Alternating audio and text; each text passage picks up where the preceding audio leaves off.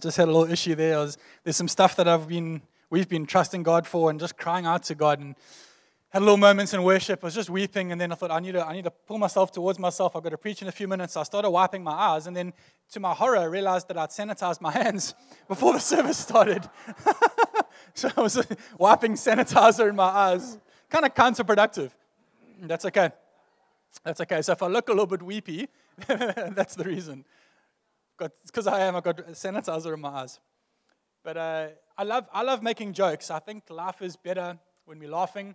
And one of my life missions is just to bring joy, to make sure that I live in a place of joy, and to help other people live in a place of joy too. I love laughing, and I love making people laugh. And there's obviously times and places where jokes are inappropriate. And I know that for some people that makes the joke even funnier. I get that. I've sat in some really awkward situations, and the more inappropriate it is to laugh sometimes, the more my stupid brain tells me that it's funny. Those are not great situations to be in. But there are times and places and subjects that you don't joke about. For example, you don't go to Saudi Arabia and make jokes.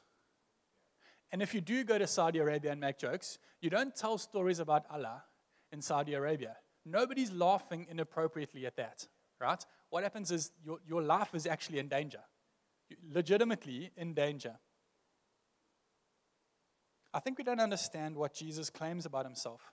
He stands up in the Middle East in the 1st century and he says, I am God. And we think to ourselves, okay, but we put it into our context. And see, if you stand up in Durban and you say, I am God, you might get a free visit to a psychiatrist. Okay? But if you stand up in the Middle East, especially in the 1st century, even more so than today, but still today, if you stand up there and you say, I am God, that's not shame, there's an issue. That's stone him. Put him to death. There's times and situations that you don't speak about.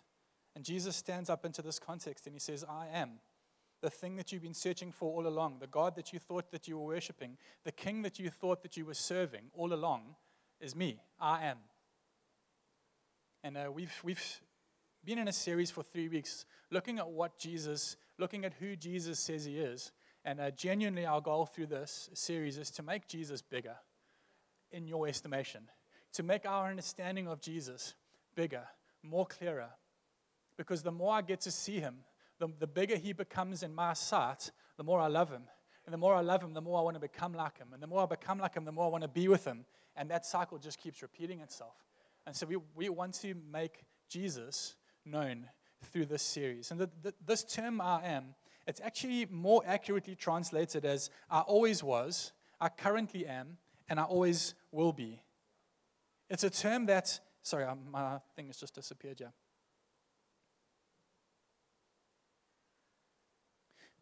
It's a term that's outside of time. He's saying he's not saying surprise, it's me. He's saying all along it was me. Currently it's me, and for all eternity it will be me. I am. It's a term that's outside of time. He says, I know that I've only just arrived in your understanding now, but it was always me. We know that Jesus, when he was on earth, taught many things, and yet he keeps teaching recurringly along 2 themes. He says, the kingdom of heaven is like, and then he says, and I am. This is what I'm like. He says, the kingdom of heaven is like this, and I'm like this. He says, this is what's on offer, and this is how you get there.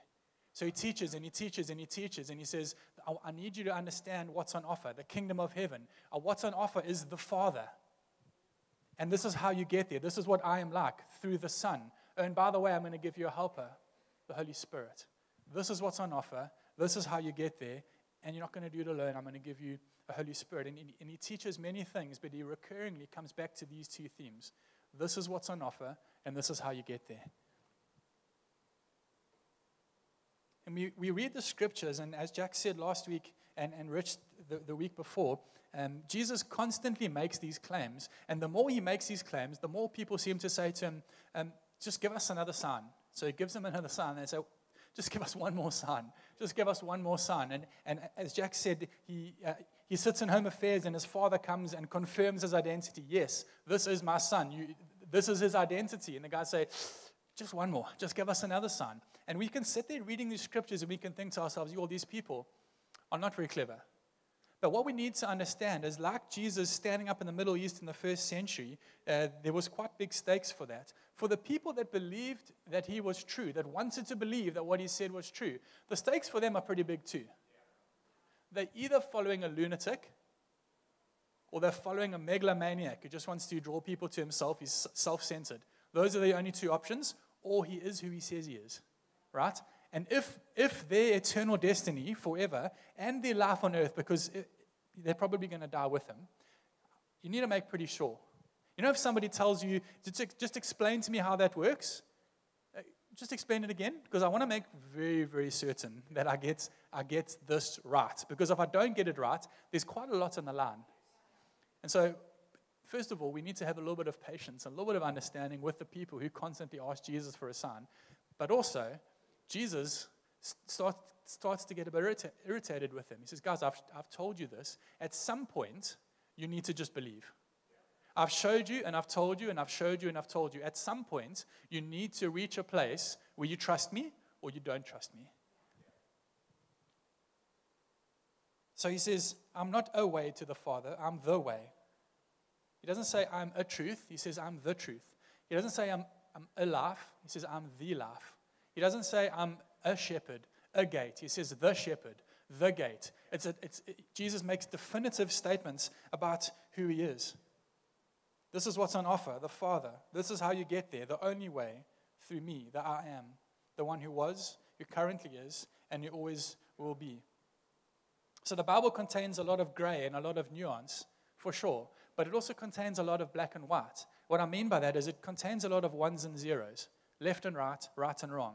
Okay? There is gray, but it doesn't matter how much gray the world that we currently live in has. At its core, at its heart, the world that we live in is a black and white world, ones and zeros, right or wrong. And so Jesus, by making these statements, isn't saying, I am a way. There's a couple of ways to get to God. Perhaps if you try really hard and you're a really good person, you can get there. Or if you can't do that, you can come through me. No, it's a one or a zero. He says, I am the way. The only way to get through God is through me. That's why Jesus will always be a stumbling block.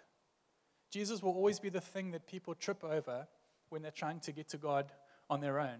When I'm trying to do things and be a good person and find my way to the Father, the kingdom of heaven, what's on offer, I will always stumble over Jesus time and time again until I submit to him.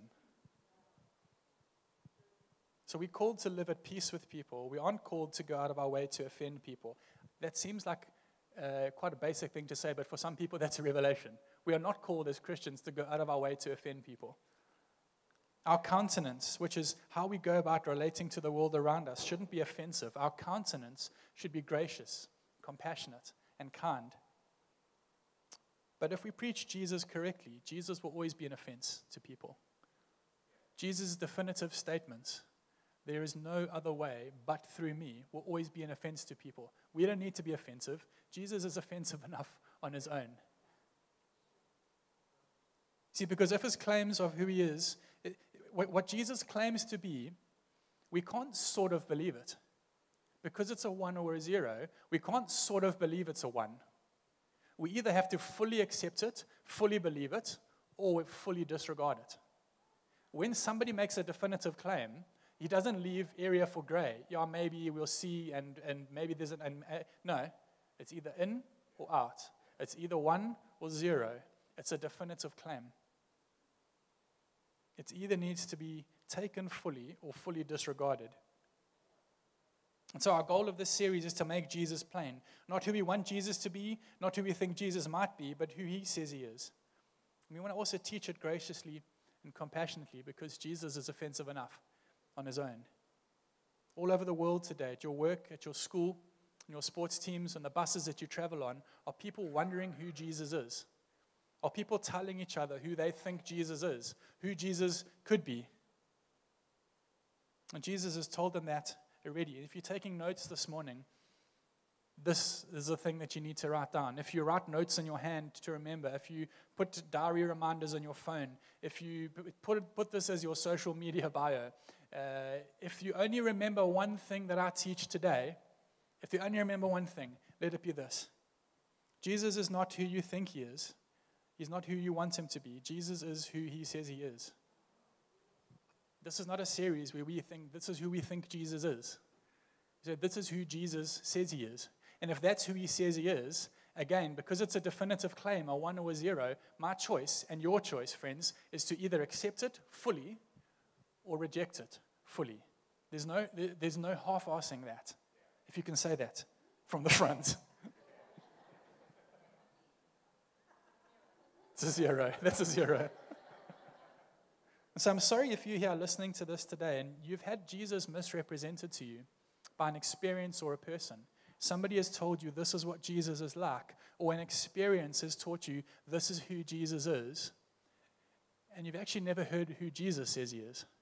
And so we walk around with this misconception of who God is and who Jesus is because of an experience or because of something that somebody once upon a time told us.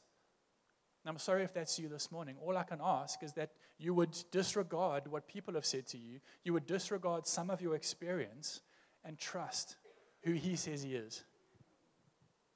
And that what he says about himself is true. I want to read another time where Jesus tells us who he is. In John chapter 6, he says this in verse 24. Just a little chunk of scripture from the Bible. Once the crowd realized that neither Jesus nor his disciples were there, they got into their boats and went to Capernaum in search of Jesus. When they found him on the other side, they asked him, Rabbi, when did you get here? Jesus answered, I tell you that you're looking for me, not because you saw the signs I performed, but because you ate the loaves and you had your fill. Essentially, you want more food from me. Don't work for food that spoils, but for food that endures to eternal life, which the Son of Man will give you. For on him, God the Father has placed his seal of approval. And so they asked him, what must we do to do the works that God requires? Jesus answered, the work of God is this, to believe in the one who is sent. And so they asked him, what sign will you give us that we may see it and believe in you? What will you do? Our ancestors made the manna in the wilderness, and as it is written, he gave them bread from heaven to eat. Jesus said to them, I tell you, it's not Moses who gave you the bread from heaven. It was my Father who gives you the true bread from heaven. For the bread of God is the bread that comes down from heaven and gives life to the world. Sir, they said, always give us this bread. The bread you gave us last time, I was hungry again. Give us that bread. You're talking about that bread? Give us that bread. Then Jesus declared in verse 35, I am the bread of life. Whoever comes to me will never go hungry, and whoever believes in me will never be thirsty. But as I told you, you've seen me, and you still don't believe. So let's just put this story into a little bit of context. If you're a Christian and you've read your Bible, what's happened just before this story is you might have heard the story of Jesus feeding the 5,000 with 2 loaves and 2 fishes and 5 loaves, or 5 loaves and 2 fishes, whichever way around that goes. You might have heard that story, been familiar with it. That's happened just before Jesus says this. And so he feeds the crowd after he's taught them. And then he goes, the crowd realizes he's gone. They get in a boat and they go to him. And Jesus says, I know why you've come to me, because I fed you. And actually you've come with a hunger in you for more bread. And they say, yeah, that's the sign that we want. God through Moses gave the Israelites bread in the desert. That was a sign that God is with them. Jesus says, I gave you bread. I gave you bread yesterday, but now you're asking for bread again. The bread that God gave through Moses was me. I was God's provision for the Israelites in the desert, but I'm also your provision today. And I'm not going to give you bread yesterday, today, and the next day, and the next day, and the next day. If you eat of my bread, the bread that I give you, you eat of it once. It's a bread that lasts for eternity. And these people sit there thinking to themselves, Jesus has been holding out on us because I ate his bread yesterday and I'm still hungry. He's got the good, give us the good stuff so that I only have to eat it and then I never have to go hungry again. And Jesus says, it's me. I am that bread of life.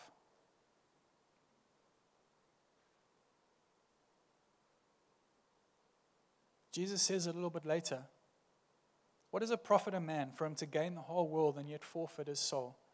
In other words, what will you gain if you manage to eat bread every single day on earth and yet still die? He says the Israelites ate the bread that Moses gave them in the desert. That was God's sign to you, and yet they still died. If you eat my bread, you will not die. You will live for eternity. For eternity, you will be with me. What will it profit a man if he gains the whole world and yet forfeits his soul? What would it profit you if you managed to eat bread every single day, like Moses and the Israelites did, and yet they still died? For eternity you won't be with me. Take care of the eternal first, and then what is on earth will come into alignment. We also need to understand that food was a proper issue for first century Middle Eastern people. So there's no fridges in the desert, there's no pantries, there's no supermarkets. Food security was probably in the top 1 or 2 concerns on a daily basis of people's hustle and grind. It was something that they had to give every single day to do. They had a few hours of sleep, and then they woke up having to think to themselves, how am I going to provide for my family today? And so the rich people could employ people to work their fields and produce their bread, or they could buy food from somebody else. Poor people had to work for the rich to provide food, then work for the state in the form of taxes, and then in the little time they had left, they had to try and hustle and get some sort of a food for themselves and their family. Most days, they would have nothing to eat. And so Jesus gives them bread, and the whole crowd comes saying, give us more bread. So when he says to them in verse 26, I know the reason you came looking for me, it's because you ate the bread. What he's saying to them is, you came looking to me because I fulfilled a need in your life. And they say, yeah, but Moses kept producing that bread every single day, and you only did it once. Produce it again. And Jesus says, no, you need to take a longer view on things. Don't take a temporal view where if you eat bread every day, you're still going to die. Take an eternal view on things. If you eat this bread of life, this eternal bread, you will never hunger again. The 2 things that you have to hustle every single day to get, bread and water, are found in me. I'm the bread of life. I'm living water. If you come to me, I will free you from the hustle and purposelessness of your daily grind, and I'll make you eternally secure. Everything you need eternally is found in me. Jesus is essentially making the same claim and the same offer that he makes in Matthew chapter 11, where he says, come to me and I'll give you rest. He says, come to me and I'll satisfy your eternal hunger. He says, don't worry about your temporal hunger for bread today. That'll take care of itself. Don't worry about that. I will satisfy your eternal hunger. He says, come to me and I'll give you rest. I'm not a B&B proprietor that I'm going to give you a place to sleep for the night. I'm going to let you rest for eternity. And then I'm going to teach you to live today from a place of rest. And so he's saying, I'm the bread of life. Don't worry about bread today. If you come to me, I will satisfy your hunger and your food security for eternity. And then I'll teach you to live from a place of eternal security and eternal provision today. Your life will be free from the curse of having to produce. Peter goes on to say the same thing in 2 Peter chapter 1. He says, his divine power has given us everything we need for life and godliness. What that means is accepting Jesus' offer of himself makes me eternally secure and satisfied. And then I learn to live my life from that place of eternal security and eternal satisfaction. I learn to live from eternal security so that I can have security here on earth. I learn to live from a place of eternal satisfaction so that I can have satisfaction here on earth. Because when I live from that place, it frees me from the daily hustle and the daily grind of trying to provide temporal security and temporal satisfaction today, which fades tomorrow.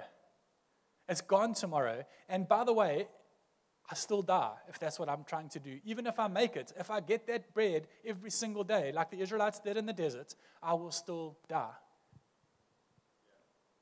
So can you hear what Jesus is offering today? He's offering himself to us for eternity so that we will never lack for all of time. And then we learn to live from that place. He says, I am the bread of life. Other bread you eat and you still die. It doesn't matter if it's a thin little piece of naan or flatbread, or it's one of those cheesy garlic paninis from Woolworths. After you eat them, you will still die. Not from eating them, hopefully, depending on where you buy your naan. But in spite of eating them, you will still die. If you take of me, you will never die. For eternity you will live, and then I'll teach you how to pull your eternity into today so that you can live from a place of eternal security, live from a place of eternal satisfaction. When I was young, there was a bakery in Morningside close to Botanic Gardens called Bread Ahead. Maybe you're familiar with it, maybe you're not. And we would go there every now and again, and you knew that you were getting close. Obviously, I didn't know street names and signs, but I knew I was getting close to Bread Ahead when you smelt it. And if you're familiar with that smell of freshly baked or baking bread, you will know that smell. We were away with our kids a few years ago, and while we were driving, we had some time, and we started ranking the smells of things. Your top 10 smells. We didn't rank your bottom 10 smells, but we did rank your top 10 smells. Things like rain on hot tar, fresh cut grass, that sort of thing. And freshly baked bread is up there with one of the best smells in the world. You know, if you have seen like olden day cartoons, there would be a smell coming from wherever, and the guy would literally float along the smell, right? It would draw you in. The smell of fresh baked bread draws you in. And if you're heading towards Morningside and you smell bread ahead, you would go down to bread ahead, right? KFC, that's their marketing strategy. They waft fried chicken out the window because they know the smell of KFC draws you in.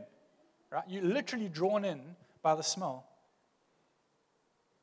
What you'll find is that as you accept Jesus' offer to come to him, that the smell of your life will begin to change. As you learn to live from a place of eternal security, your life will begin to smell like fresh bread. Your life will begin to have a smell that draws people towards yourself because of Jesus. But it will only draw those that are hungry. You see, the spiritual realm always responds to hunger. Jesus responds to these people's hunger, and he says, the thing that you think you're hungry for is actually not what you're hungry for. It's not a thing of this earth. It's actually what you're hungry for is eternal, and I'm going to satisfy your deepest eternal hunger. I'll satisfy that. So people who are hungry will be drawn to your life if you eat of the bread of life, and they won't necessarily know why they're drawn or what it is that they're hungry for. They just will know that they are drawn to you. They might think that they need friendship. They might think that they need advice, or that they just like being around you. There's something about you. What's actually happening is that they're hungry, and your life is offering them the smell of fresh bread. But there's also people who think that they're self-sufficient, who are not spiritually hungry. And Paul goes on to say in 2 Corinthians that to these people, the fragrance of your life is the stench of death. Right? If you're going to rank your bottom 10 smells, the stench of death is up there. 2 Corinthians chapter 2, verse 14, he says, because of Christ, we give off a sweet scent rising to God, which is recognized by those on the way to salvation, an aroma redolent with life. Put your hand up if you know what redolent means. Full of life. But those on the way to destruction treat us more like the stench of a rotting corpse. He says, to one, our life is the fragrance of life. To another, it's the stench of death. To the spiritually hungry, they are drawn in. To the spiritually dead, to those that are not hungry, who are self-sufficient, our lives are the stench of death. So don't worry if living with Jesus causes some people to be turned away from your life, because it will also draw other people. The smell of fresh bread will always do that. It will draw in the hungry, and it will repel the gluten intolerant, metaphorically speaking. How many people live near the bakery and come to the bakery every single week because of the smell of fresh bread, and yet they never actually eat of the bread of life? How many people think that we can add a little bit of Christianity to our lives and keep coming to church week after week and never actually partake in Jesus, never partake and eat of the bread of life? When he's with his disciples, he says that you have to eat my body to be united with me in death, and you have to drink of the new covenant in my blood so that you never hunger or thirst again. How many of us, friends, are like beggars living on top of buried treasure? How many of us are starving beggars living in a bakery, drawn by the smell of bread, and we're satisfied every week with a few sniffs? We kind of believe what Jesus says, but we can't commit to a 1 or a 0. It's not a half, it's a 1 or a 0. It's not enough to live in the bakery and be friends with the baker and smell the bread every week. You have to eat of it. So I want to close with 3 quick points of who Jesus is saying he is here to these people, but also to us. Firstly, he says, I'm your eternal security. We know that food security is an issue. A year ago, all of you will know we had riots, and it took us 1 day.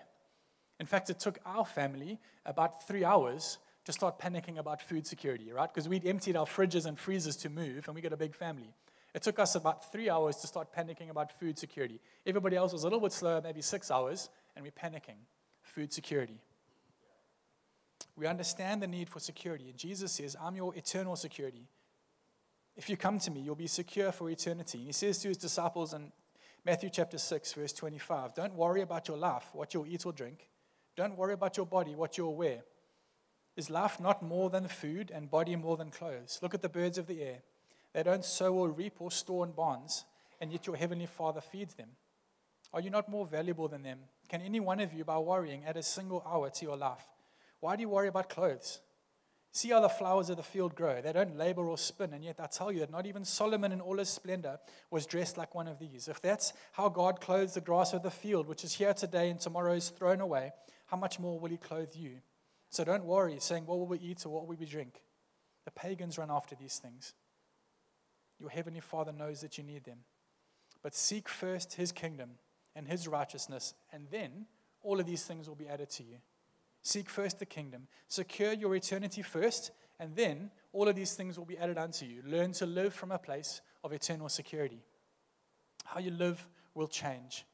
Have you ever watched a replay a few years later of a big sports game?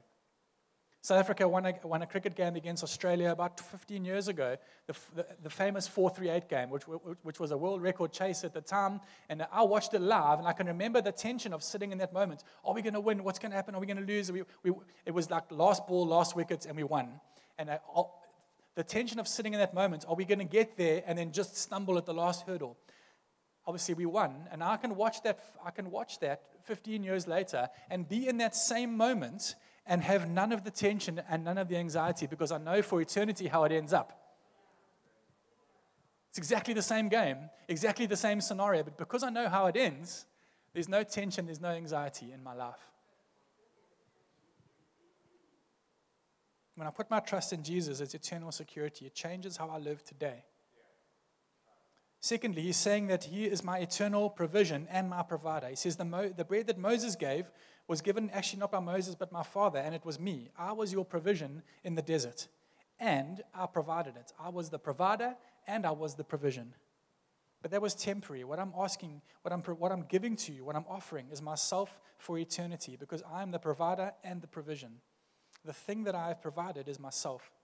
And so I'm able to rest, knowing that I can trust in the provision, but I can also trust in the provider because he is both. At what point in your life will you be free from the worry of trying to provide for your deepest hunger, eternal security? See, you might be able to hustle and make a plan here on earth, but can you hustle for eternity and make a plan for salvation? As someone who spent a lot of time studying eternity, I can tell you that you can't. There's no other way but to place your trust in Jesus. And we have to keep reminding ourselves that we live from a place of eternal security and provision. That's why when Jesus is taking the Last Supper with his disciples, which we're going to do in a moment, he says, when you do this, remember me. When you do this, remember. He's saying, remember what I've offered you eternally, and then remember what it means for you today. Remember the eternity, and remember who that makes you today. And again, as somebody whose job it is to essentially just keep reminding people again and again who they are in Christ, I can tell you that we all need constant reminding, constant remembering. Remember who Jesus is, and remember who you are eternally because of him. And the last thing that he's saying is that I will satisfy your eternal hunger. What are you hungry for? When you slow down, when you quiet the noise of your life around you, what is your deepest hunger? What is your deepest desire, your deepest longing? See, deep down, all of us have a hunger to be loved and accepted. It doesn't matter how many times people tell us they love us or accept us, every single day. We still wake up tomorrow with a deep, yearning desire to be loved and accepted. That's not by chance. That's not because we're not clever. That's by design. See, God created us with our deepest longing and desire to be accepted and to be loved eternally. Because the only place that we can ever find our satisfaction is in him. I cannot find I cannot find the satisfaction for my need to be loved and accepted. It's like eating bread every single day. If I try and find it here through my wife, through my kids, through my job, through my friends, if I try and find it through that, I'm eating bread every day, and I wake up tomorrow still hungry for it. But if I find it in Jesus, I'm eternally satisfied, eternally accepted, and eternally loved. My deepest hunger is filled. So then, I know that there's people sitting here thinking to themselves, that's not me, I'm okay. I would encourage you to embrace slowing down in silence and solitude. Get alone with your deepest thoughts. Sit quietly with your deepest desires and allow them to make themselves known. See, most people struggle with that and they don't do it because our fear is that our deepest desires won't be satisfied. And so then what does my life mean? It means nothing. So we never sit alone with them and confront them. Jesus says to these people, I will satisfy your deepest hunger eternally. He says, I'm the bread of life. If you eat of me, you will never hunger again. He says, I'm not who you think I am who I tell you I am. He gives us what we need for eternity, and then he teaches us to live from a place of eternal security and satisfaction on earth. The bread of life will give your life a smell that will draw other people into you. Jesus is my eternal security. He is my eternal provision and provider, and he satisfies my deepest desire and my deepest hunger eternally. We're going to go into a moment of communion. Can the guys that are serving us just help us? But before we do that, what it means to be a Christian is that I remove myself and I place Jesus at the center of all creation. I choose to give up my life, to die to myself, so that I can inherit his life. I ask God to forgive me of my sins, to restore a relationship with God that I was created to have. To be a Christian is to put my trust in the one who always was, the one who is, and the one who always will be, Jesus, the only way to the Father, the one who is actually what I've been searching for all along without even realizing it. And yet all of my security and all of my provision is found in him. If you've never asked God to forgive you of your sins through his son Jesus, so that your eternity with him can be secure, and that you can have a relationship with him here on earth and learn to live from a place of eternal security, I know that there's a lot going on, but don't worry about everybody else. Don't worry about what's going on, what's being passed. Put your attention on me, on yourself, and on Jesus. If you've never asked God to forgive you of your sins, I want to give you a moment now. I'm not going to ask you to do anything other than raise your hand. And it will be my privilege to pray with you and to pray for you. If you've realized that you perhaps have been coming to the bakery, living in a bakery week after week, smelling the bread, drawn in by it, and yet have never eaten of the bread of life, why don't you just raise your hand? I'd love to pray for you.